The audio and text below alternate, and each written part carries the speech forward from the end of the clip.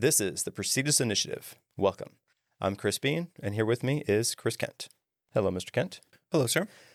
Today we have a very special guest joining us who is here to inspire and motivate us all. Terry Tucker, the founder of Motivational Check, a former NCAA Division basketball player, SWAT team hostage negotiator, and cancer warrior for the past 11 years. Welcome, Terry. Chris, thank you very much for having me. I'm looking forward to talking to both of you today. Yes, sir.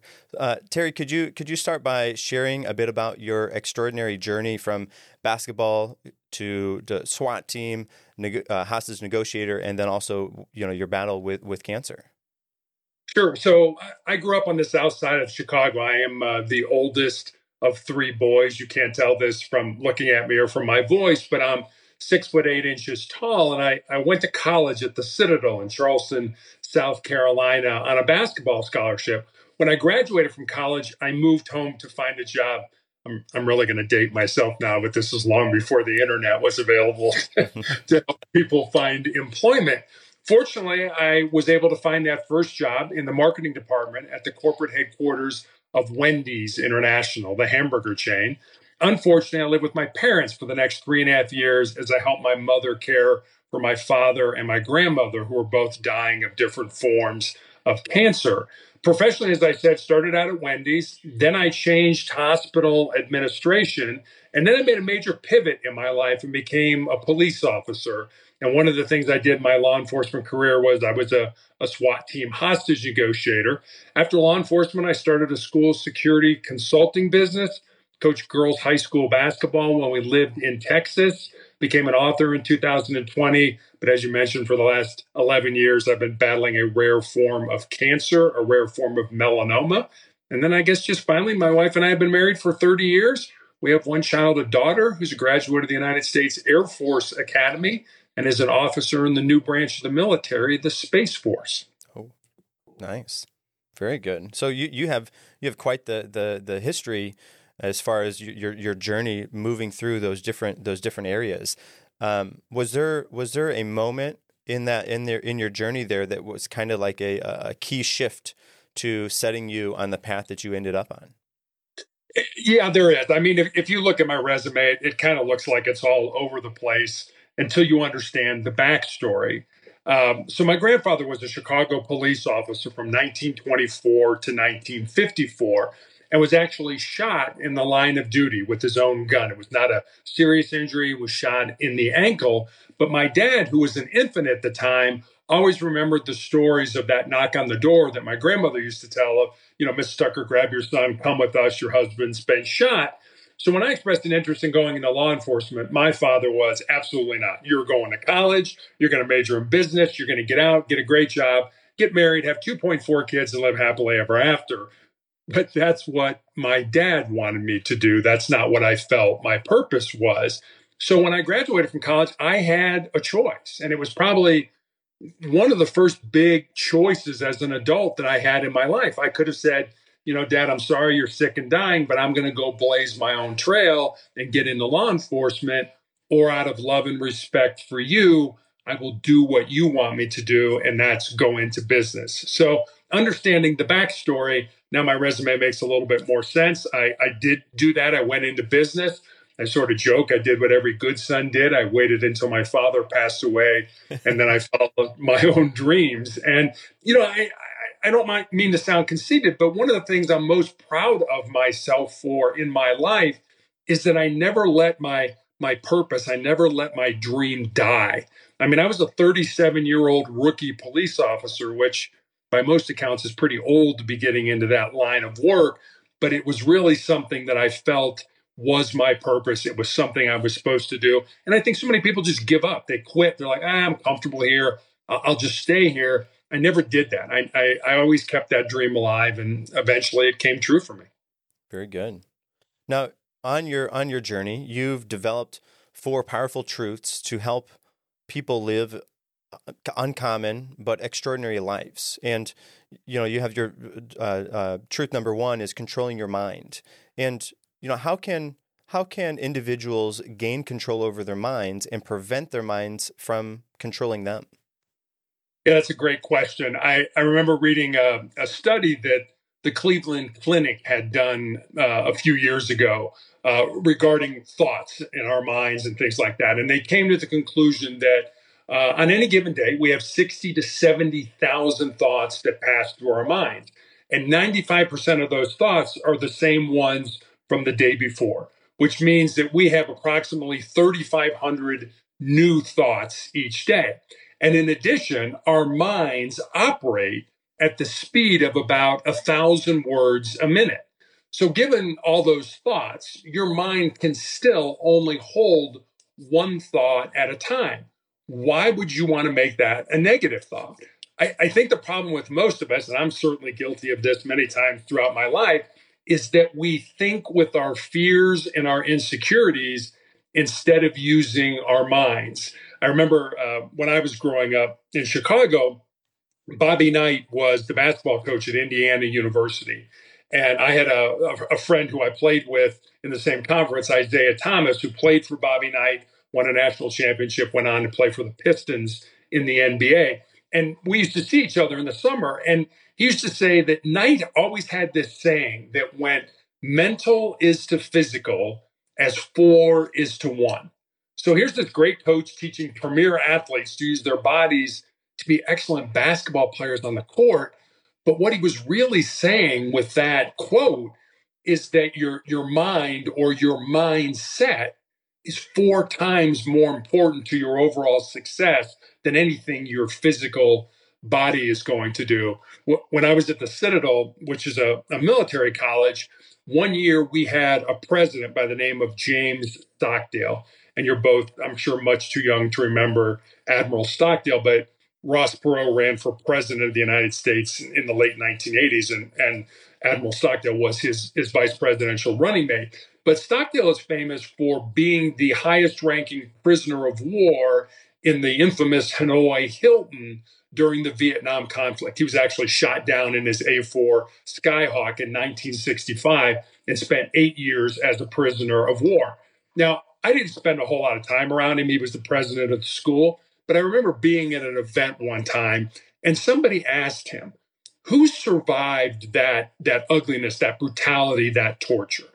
And he said, well, let me tell you who didn't survive. He said it wasn't the big, strong, tall, tough guys that thought that they could handle any kind of abuse or torture.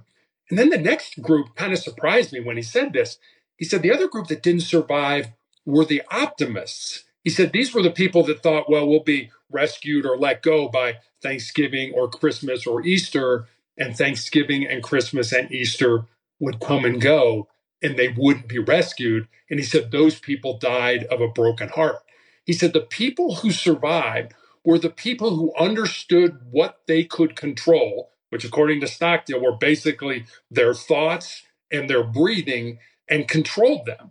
You know, I think that's where we get into trouble. We try to control things that are outside of our parameter. We can't control certain things. You have a very small window of things that you can actually control in life. Spend your time worrying about those and let the other things take care of themselves.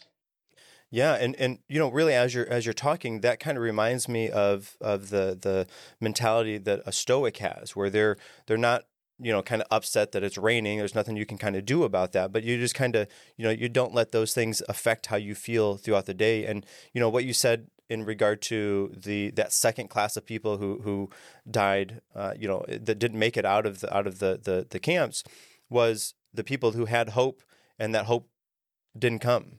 And so that was really interesting to me, because of course then, you know, you said it, but they died of a broken heart because they were hoping and wishing for that thing to happen, but it didn't happen. And when it didn't happen, they had nothing else to kind of fall back on. So the opportunity to, you know, control your breathing and your mindset really, like you said, are key to that, because that is something within your own control that affects so much about who and how you perceive the things that are happening to you.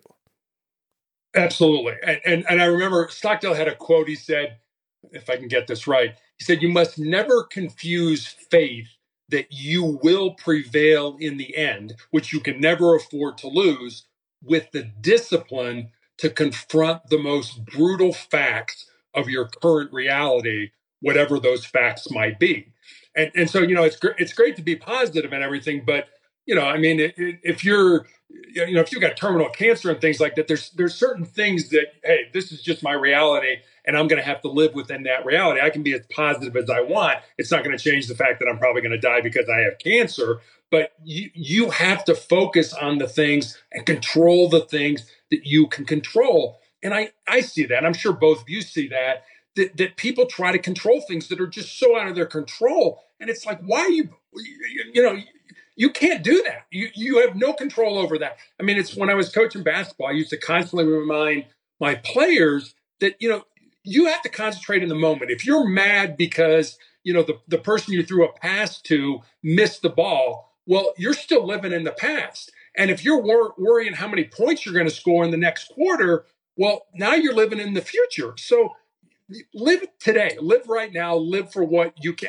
And I'm not saying don't do goals and all that stuff. Absolutely do those, but understand what you can control and live within the moment, because so many people don't live in the moment. They're so far down the road, and then they just don't appreciate what life has to offer them. Yeah. I think that's a good transition into the second point, which is embracing pain and difficulty. You talk about using pain and difficulty to become a stronger and more determined person. Could you share some practical strategies for embracing that type of challenge? Yeah, absolutely. I love the quote from Ernest Hemingway, who said, life breaks everyone, and afterwards, many are stronger at the broken places.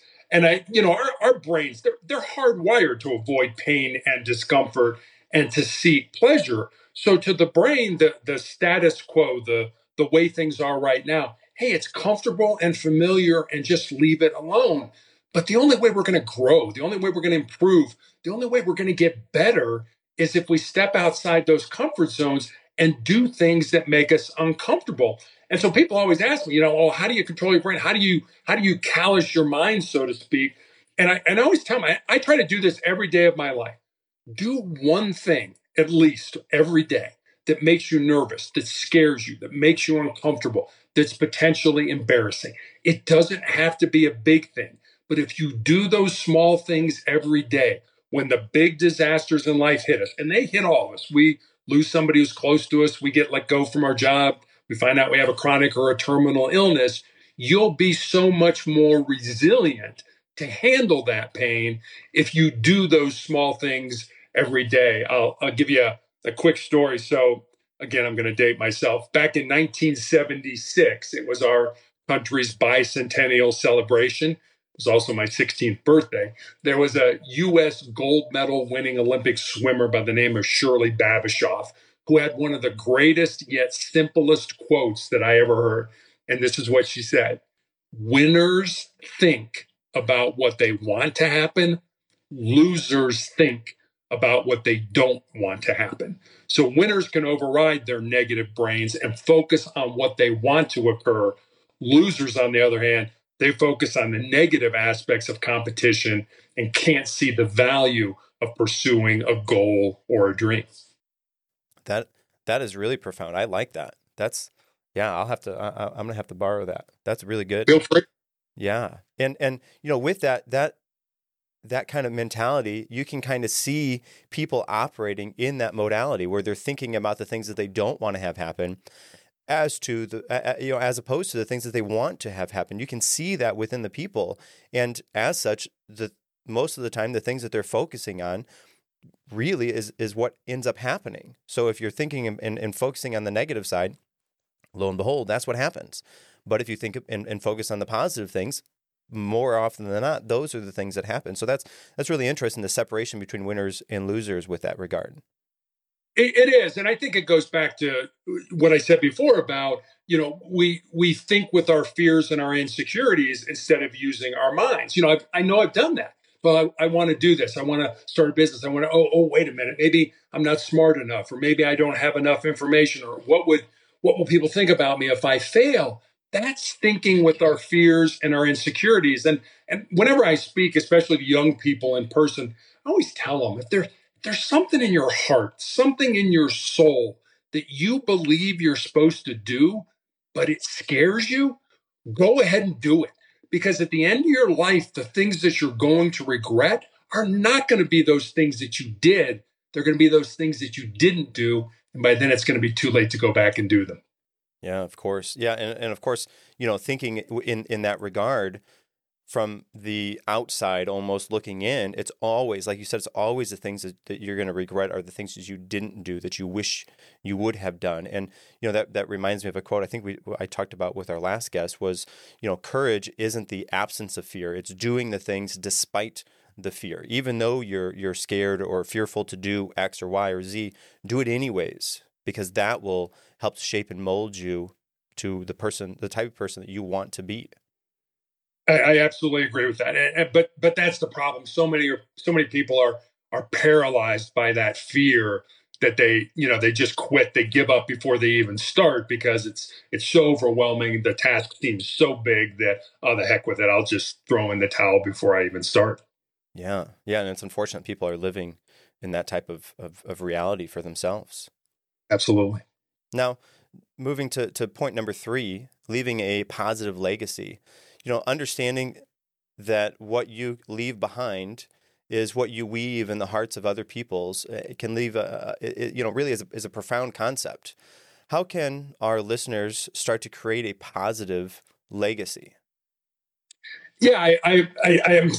When you mentioned that, I was thinking back to the story. Most of us either grew up with or have heard or have seen or heard about Fred Rogers, Mr. Rogers on his television show, Mr. Rogers' Neighborhood, educated so many children, including me, on public television. So after Fred Rogers died in 2003, his family was going through his effects, and they found his wallet. And inside his wallet was a scrap piece of paper on which Mr. Rogers had written 4 simple words: life is for service.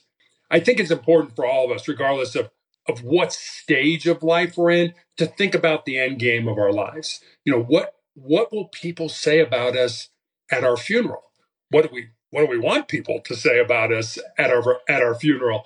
I still have friends who actually read the obituary page in the newspaper or online every day for 2 reasons. 1, to keep themselves humble, and 2, to reinforce in their minds that one day someone will be reading their obituary.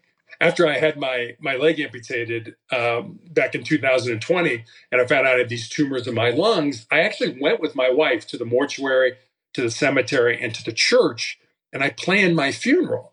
And because I give talks and I'm on podcasts where I discuss the importance of motivation and the need to keep moving forward in our lives, I actually got some brushback from people who commented that somehow planning my funeral was in some way defeatist.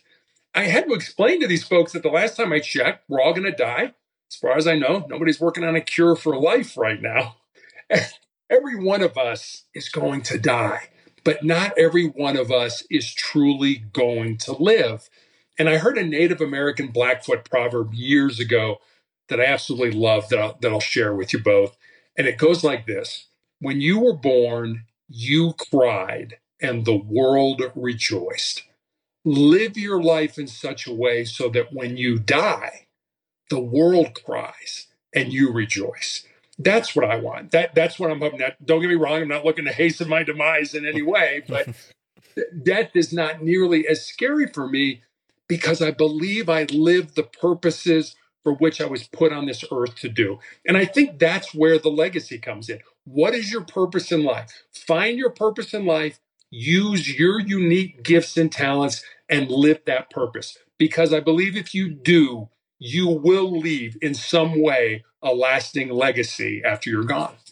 Well, and I know kind of in your regard of planning your funeral, I know that something that it's a writing prompt that people go through is they plan the speech that somebody is going to give at their funeral. And that kind of sets them up to put them in the same type of mindset where they're planning what their legacy will be. They get to, what type of impact do I want to have on the people that I can impact? And, with writing that eulogy that somebody's going to give at your funeral is it's such a wild way to think about that. But that is thinking with the end in mind. And then with that end in mind, then you can kind of set up your life in such a way that you align yourself with your values and your goals and all of those things to end with that type of life that you really wanted for yourself. Absolutely. We were talking a minute ago about the Stoics, and the Stoics had that phrase memento mori, where, remember death, remember that you are mortal and that you are going to die. And we should do that every day. One of the Rolling Stones, I don't know if it was Keith Richards, had a ring that said that on a memento mori, that, he always wanted to remember that, hey, tomorrow's not guaranteed for any of us. But we don't like to think about that. We don't like to think about our own death. Death scare us because it's unknown. We don't know. But if you live your life, I can promise you this, because I'm more than likely coming to the end of mine. When you live what your purposes are, and I keep saying that word purpose in the plural because I think that's incredibly important. I think we tend to think that we have a purpose in life. And what I found, or at least from my experience, I've had purposes. When I was younger, it was athletics, it was basketball, and then as I mentioned, I felt my purpose was to be in law enforcement, even though I had multiple other jobs. And now, as I'm probably coming towards the end of my life, I think my purpose has switched again to put as much goodness, positivity, love, motivation back into the world. And it would be great if your purpose at a point in time could align with your job or your occupation. But it doesn't have to. I mean, your job could be over here. It's what you do to pay the bills, but your purpose is over here. It's to be a podcast host, or to be martial arts instructors, or to paint, or to write, or whatever it is you feel in your heart. So they don't have to be the same. I think a lot of people get hung up in, well, I haven't found my purpose, so I'll just settle for where I am. And I think that's the worst thing in the world people can do, is settle for something that they really in their heart don't believe they're supposed to be doing. Yeah, and part of that is, unfortunately, it seems like culture has built into us that that's okay to settle and let that just let those hopes and dreams die. You don't really need those, but unfortunately that's where we are now as a society. So really trying to, like you said, it doesn't necessarily have to line up where your job is your purpose. It can be, but it doesn't have to be. You can have a purpose outside of your job, which then builds in the instincts, sort of say that you go to work to fulfill this sort of purpose, money and have a roof over your head, and then you have your passion, the thing that is lined up with your values and what your legacy that you want to live is, and all of those things can come together in you and who you are. You maybe aren't necessarily doing that purpose at your job, but because of the type of person you are, you're bringing that kind of atmosphere with you throughout your day, even though it doesn't necessarily align with your job, because that puts you in the right mindset to be the person who you want to be, and you're that same person regardless of where you are. Absolutely. I love and I'm sure you both have heard this, the Mark Twain quote that says that the two most important days of our lives are the day we're born and the day we figure out why. And I think it's important to find your mission, your purpose, your why in life. And I can't emphasize that enough. And I think that's, if you find your why and you live it, death is not nearly as scary as those people, as you said, that just kind of muddle through life. And then it comes to the end and they look back and it's like, I never found my purpose. I never even looked for it. And then now it's my time to go. What a horrible feeling that must be. Yeah. And of course, with finding purpose, I think that people overlook the finding part. They assume that the purpose will find them, and they're just meandering through life and hoping they can stumble on the thing that they're supposed to be doing. But I think that speaks to being able to step outside your comfort zone and doing something that is uncomfortable for yourself, because that will grow you as a person, and that will do leaps and bounds in finding that purpose, because again, it's not going to come to you. It's finding. You have to go out and seek it. You might have an idea of what it is, but it's not going to magically manifest itself within you without you doing some sort of work towards that purpose. Absolutely. I don't know if you know who Ed Mylett is. He's an entrepreneur. Yes. And he talks about the four types of people in the world.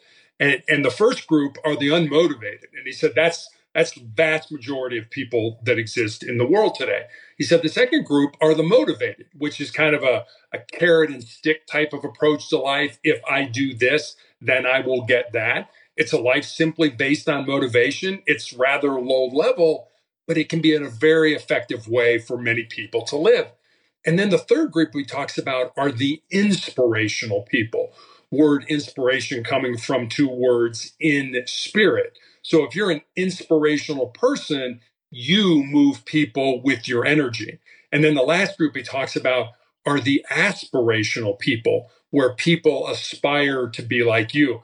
And sometimes when I speak, I'll tell this story, and I'll, you always ask, it's like, well, if the vast majority of people are unmotivated, it's like, how many people here are unmotivated? Nobody raises their hand.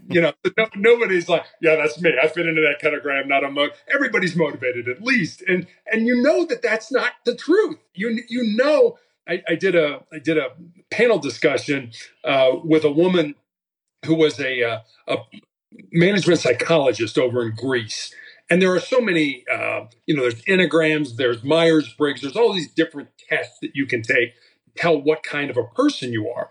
And she made the comment that when I give these tests, she said, I always gauge them sort of, or take them with a grain of salt. And I always go into the job, be in the office with the person or on the floor, whatever they're doing, and see if what was said on that test or what came out of that test is really the way the person is. And she said the majority of the time it isn't.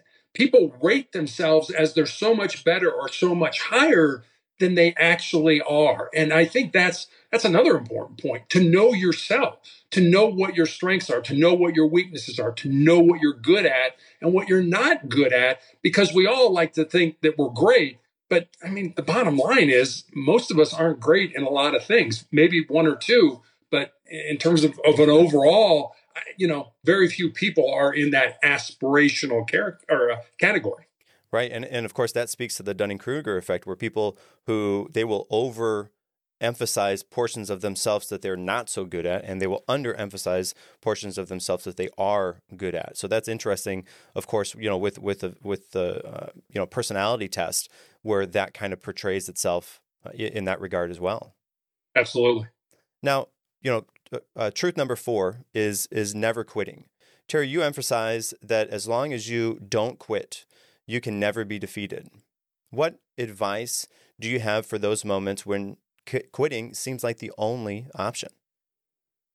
Yeah, I mean, sometimes quitting is the only option, but I don't think it's an option that presents itself or that you should take very often.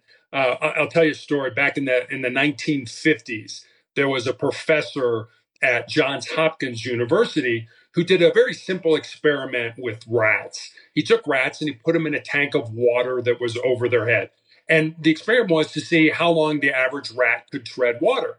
And the average rat treaded water for about 15 minutes. And just as those rats were getting ready to sink and drown, he reached in, grabbed them, pulled them out, and dried them off and let them rest for a while. And then he took the exact same rats and put them back in that exact same tank of water. And the second time around, those rats, on average, treaded water for 60 hours. So think about that. 15 minutes. It's not like my business is going to fail or I'm going to flunk a test. No, you're going to die. Your life is going to be over. And the second time around, 60 hours. And what that taught me was two things. Number one, the importance of hope in our lives. That if we know we're doing the right things, that we have the good habits, that we have the discipline, we have the motivation, maybe not today, maybe not this month, maybe not even this year, but at some point in time, there's a very good chance that we'll get to where we want to be. And the second thing it taught me was just how much more our physical bodies can handle. I mean, I think everybody has a breaking point, don't get me wrong, but that breaking point is so much further down the road than we ever give ourselves credit for. We quit, we give up, we give in long before our bodies do. And I think that goes back to what we were talking about earlier. because our mind is not calloused. Our mind is not tough. It's like, oh, this hurts a little bit. This is uncomfortable. I'm going to quit. And your mind's like, yeah, sure, do that. Quit. No problem. No big deal. But again, back to our comfort zones. If you can step outside those comfort zones, if you can callous that mind. I have a friend of mine who actually works with my wife, who's a former Navy SEAL. And I'm treated every 3 weeks for the tumors I still have in my lungs. And on my off weeks, he calls me to check up on me. And we talk about a lot of different things, but we talk about what the SEALs call their 40% rule. And I think David Goggins, who I'm sure you're both familiar with, kind of brought this out in his books, which basically says that if you're done, if you're at the end of your rope, if you can't go on, you're only at 40% of your maximum. And you still have another 60% left in reserve to give to yourself. So the next time you feel too tired to go to the gym, or you don't have the energy to read that book or take that class that is going to improve your life, or you'd rather wait until tomorrow to call that client and potentially make that sale, remember, you have 60% left in reserve to give to yourself during those times where you don't feel you can keep going. What an interesting way to frame that for people as well. You know, if they think they're done, like that rat or the mouse you were talking about that could tread water for 15 minutes and then could go back and do 60 hours. That's so incredible. And man, wow. That is really interesting to me that they would fail and allow themselves to drown after 15 minutes, but would go back after being dried off and a little bit of rest and do it for 60 hours. And I think, like you said, that really hits the point of that 40% rule, where you have 60% left of you still to give when you feel that you're done, it's time to give up. There's nothing left, but you have 60% left in the tank still. Yeah. Wow. And if you think about that, that's so amazing, because but it's kind of like people who run, marathons and things like that. There's that point where they hit that wall where I just don't think I can go any further. But if they push through that, all of a sudden they get, renewed energy and okay, I can make it now and things like that. I think that's a classic example of that. Whereas, when we get uncomfortable or think we are, and I hate to say this, but I'm going to say it anyway. We are, as a society, soft. We are very soft today. We don't like to do difficult things, hard things. Like, no, that's uncomfortable. I don't want to do that. But man, think about if so many of those people are soft and you had just a little bit of grit, a little bit of staying power, how much more successful you could potentially be in your life, because all those people are willing to give up long before certainly their bodies and their minds can give up or should give up. Right. And along with it, I think that just knowing that 40% rule, I think that could go a long way in propelling people towards the things that are hard or challenging that they didn't think that they could do, or they don't think they could do anymore. Just knowing that rule, I think is fundamental. Like, of course, you think of the mile. Nobody could break the 3-minute mile or the 4-minute mile, whichever it was, until the one guy did it. And once the one guy did it, pow! It was crazy. People did it like left and right, no problem. But they needed that one person to see that it was possible, that somebody can actually do this. And I think that kind of goes back to that 40% rule, that you have so much more left within you that that's untapped potential that you don't even know about until you try, until you step outside your comfort zone. You go through the uncomfortableness and make it out the other end, just to see how far you actually can go. Yeah, I mean, it's sort of the Thomas Edison quote. I found 9,999 ways how not to make a light bulb, but it wasn't until that one time that I did it. And that's just it. Like, the 4-minute mile with Roger Bannister. Oh, no way. No, it's never going to be able to be done, but it got done. And then once it was done, everybody realized that they could do it. So it just takes one person. And why can't you be that one person? Why can't you be the one person to figure that out and make that happen, either for yourself or your company or whatever you decide you want to do? Why do you have to wait for other people? And the other thing is, why would you listen to other people? Why would you care about what other people think or say or do? They don't know you. When I was diagnosed with cancer, they gave me 2 years to live.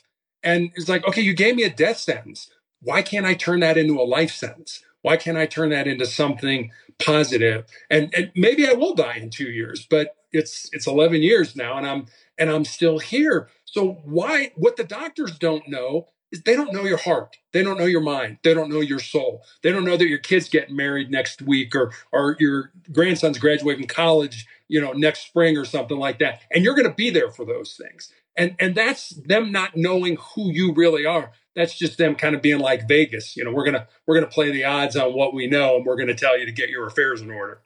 Yes. Now, with these four truths, combining those into a sort of motivational modality, what would something like that look like? Because of course, you are about motivating people to reach and become better versions of themselves, and applying those four truths seems to be the way to do that. But what is some practical kind of steps or takeaways that somebody can combine those into a protocol for themselves to become that type of person? I think a couple things. People used to ask me, okay, you've got these four truths, and I used to say that I think they're all equally important. And the more I learn, the more I read. I'm an avid reader. I've come to the conclusion that that's not the case. I believe that number one, control your mind, or your mind will control you. Control you is the most important thing that you can do to make yourself successful, however you define that word. And the other thing I would say is go back to the Mr. Rogers quote, on that scrap piece of paper, that life is for service. And one of the times, and I don't want your readers or your listeners to think that I don't have bad days. I'm still in treatment for my cancer. I still get down. I still cry. I still feel sorry for myself.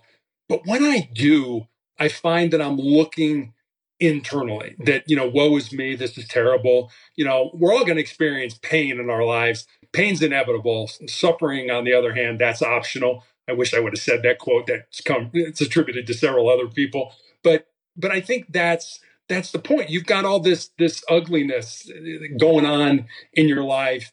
And so I think, we talk a lot about motivation. I don't think motivation is enough. I think it needs to be coupled with two other things. And I mentioned those briefly a second ago.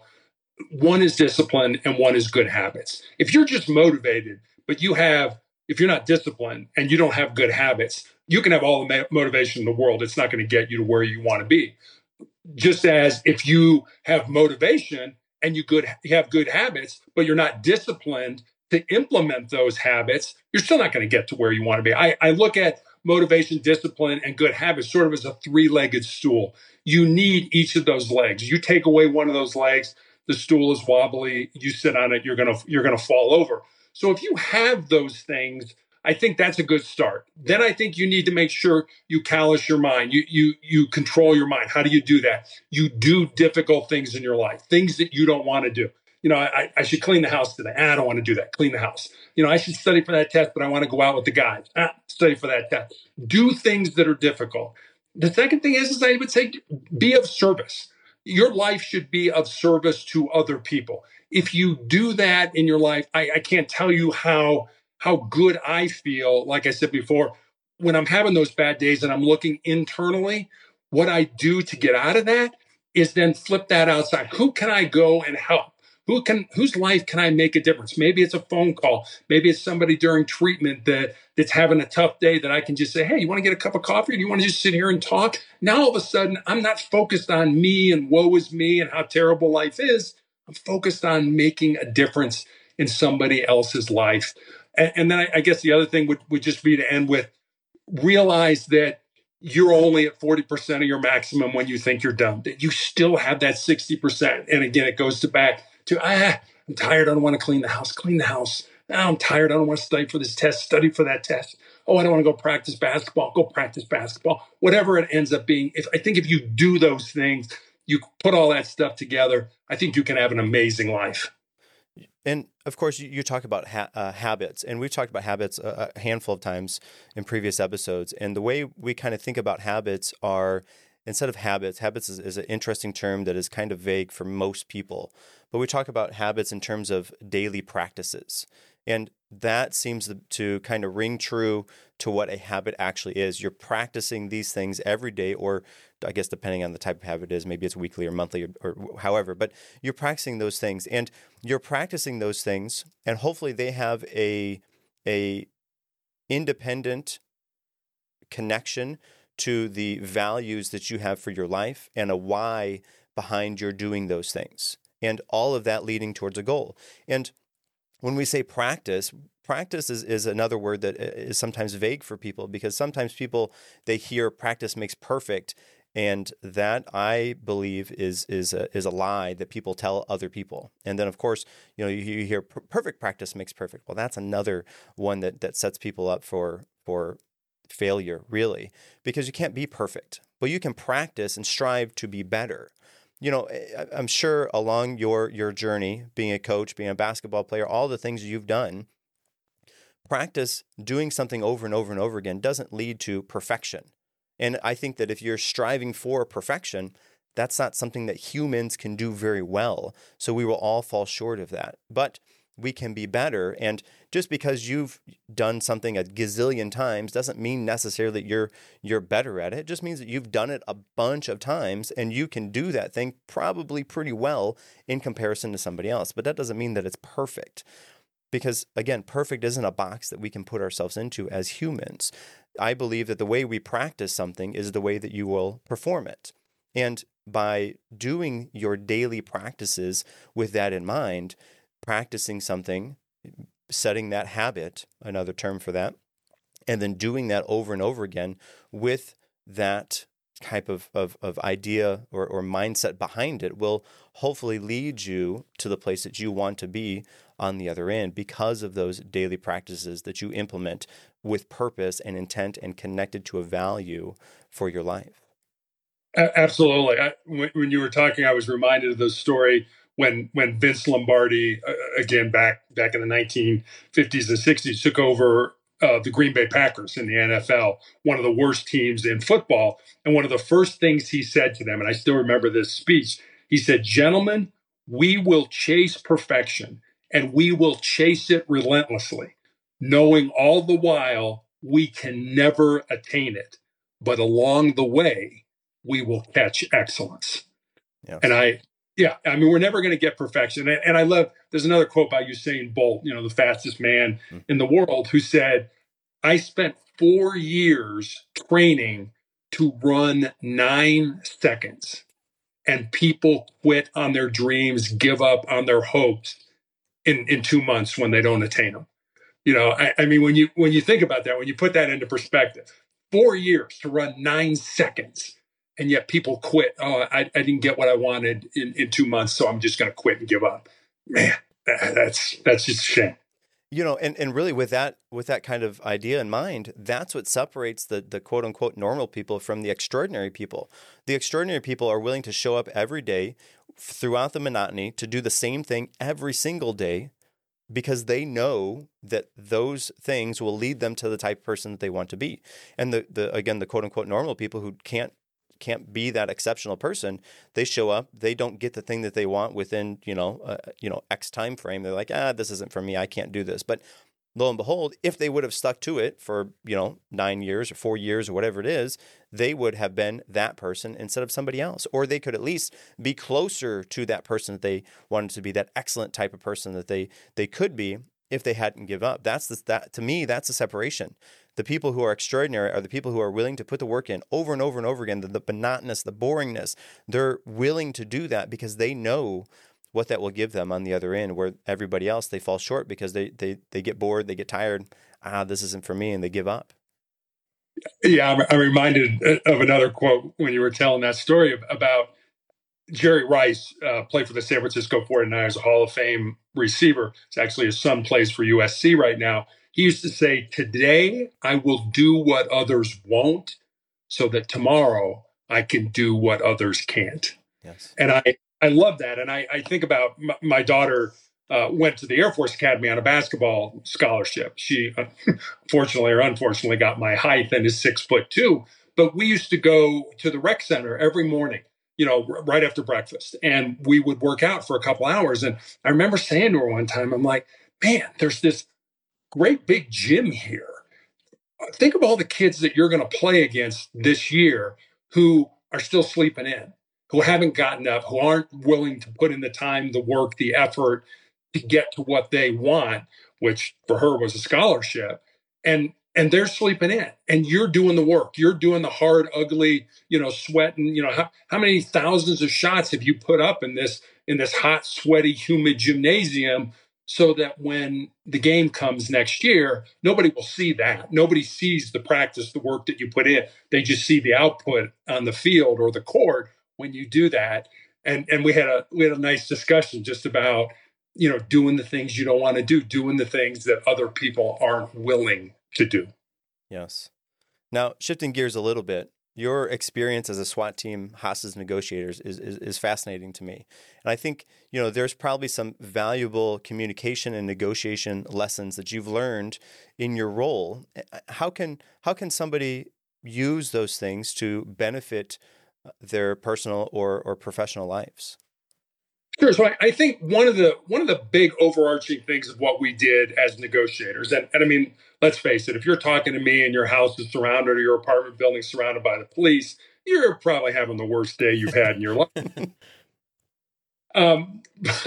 But what we were trying to do, and think about how difficult this is, in any relationship, whether it's, husband, wife, parent, child, boss, subordinate, what makes that relationship work is trust.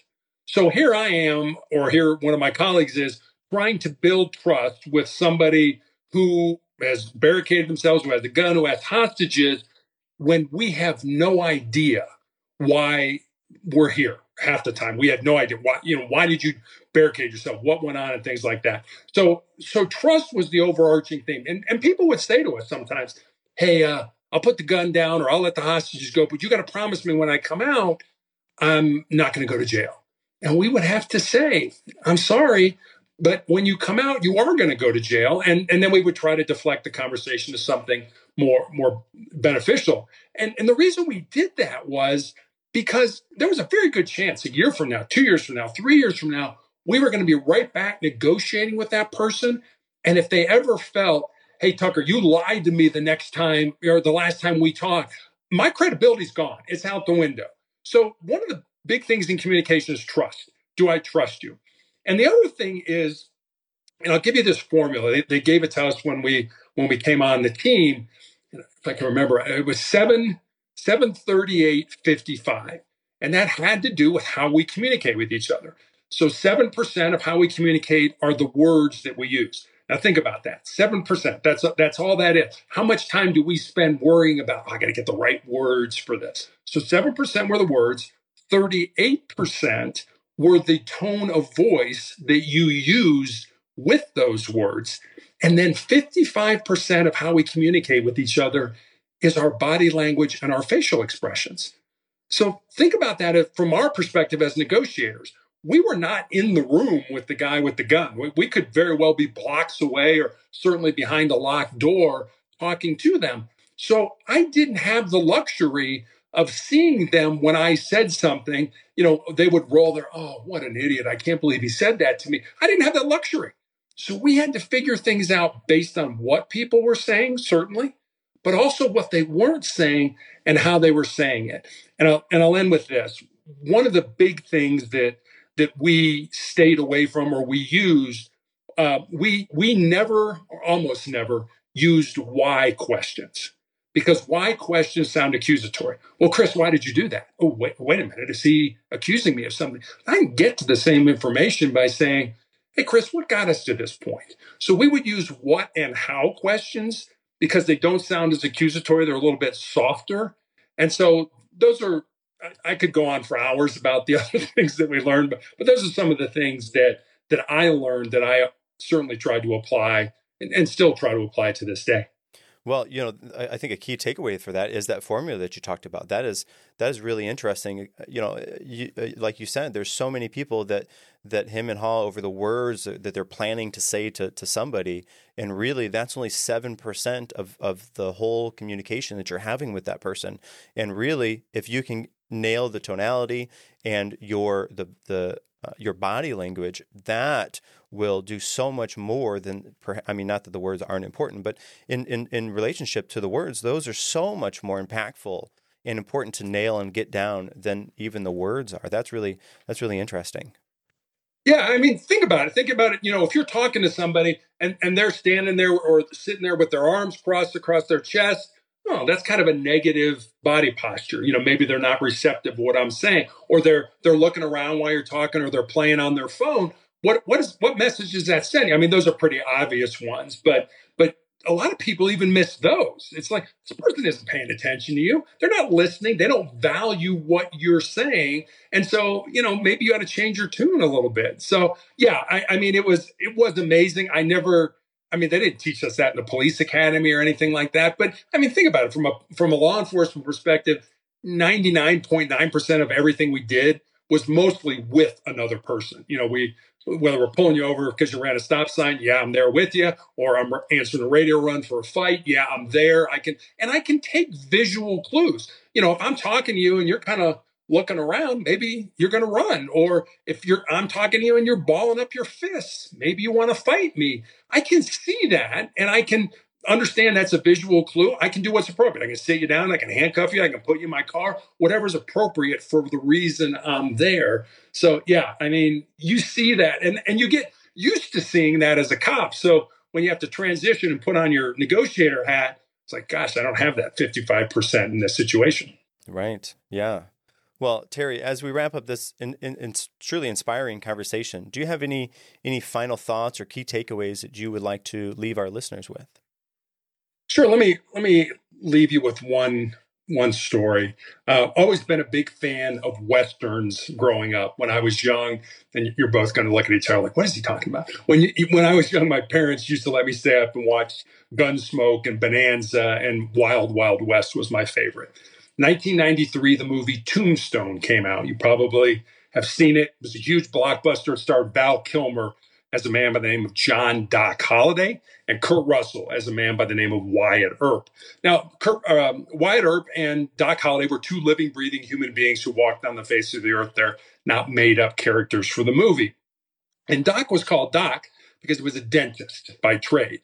But pretty much Doc Holliday was a gunslinger and a card shark. And Wyatt Earp had been some form of a lawman almost his entire adult life. And somehow these two men from entirely opposite backgrounds formed this very close friendship. And at the end of the movie, Doc Holliday is dying at a sanitarium in Glenwood Springs, Colorado, which is about 3 hours from where I live. The real Doc Holliday died in that sanitarium, and he's buried in the Glenwood Springs Cemetery. And Wyatt, at this point in his life, is destitute. He has no money, he has no job, he has no prospects for a job. So every day he comes to play cards with Doc, and the two men pass the time that way. And in this almost last scene, they're talking about what they want out of life. And Doc says, when I was younger, I was in love with my cousin, but she joined a convent over the affair, but she's all that I ever wanted. Then he looks at Wyatt and he says, what about you, Wyatt? What do you want? And Wyatt kind of nonchalantly says, I just want to lead a normal life. And Doc looks at him and says, there's no normal, there's just life. And get on with living yours. I mean, you both know people, there's people out there probably listening to us that are sort of sitting back and saying, well, when this happens, I'll have a normal life. Or when that occurs, I'll have a successful life. Or when this transpires, I'll have a significant life. What I'd like to leave your audience with is this. Don't wait. Don't wait for life to come to you. Get out there, find the reason you were put on the face of this earth, use your unique gifts and talents, and live that reason. Because if you do, at the end of your life, I'm going to promise you two things. Number one, you're going to be a whole lot happier. And number two, you're going to have a whole lot more peace in your heart. Very good. Terry, where can our listeners go to find out more about you?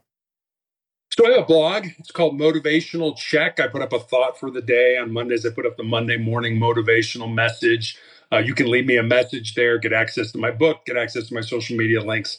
That's all at motivationalcheck.com. Thank you. Thank you. Terry, thank you for sharing such an extraordinary journey and valuable lessons that you've learned along the way. And listeners, remember, by controlling your mind, embracing your challenges, leaving a positive legacy, and never quitting, you can lead an uncommon and extraordinary life. If you found today's episode as inspiring as we did, please subscribe, leave us a review, and share it with your friends or colleagues. Until next time, make every day count.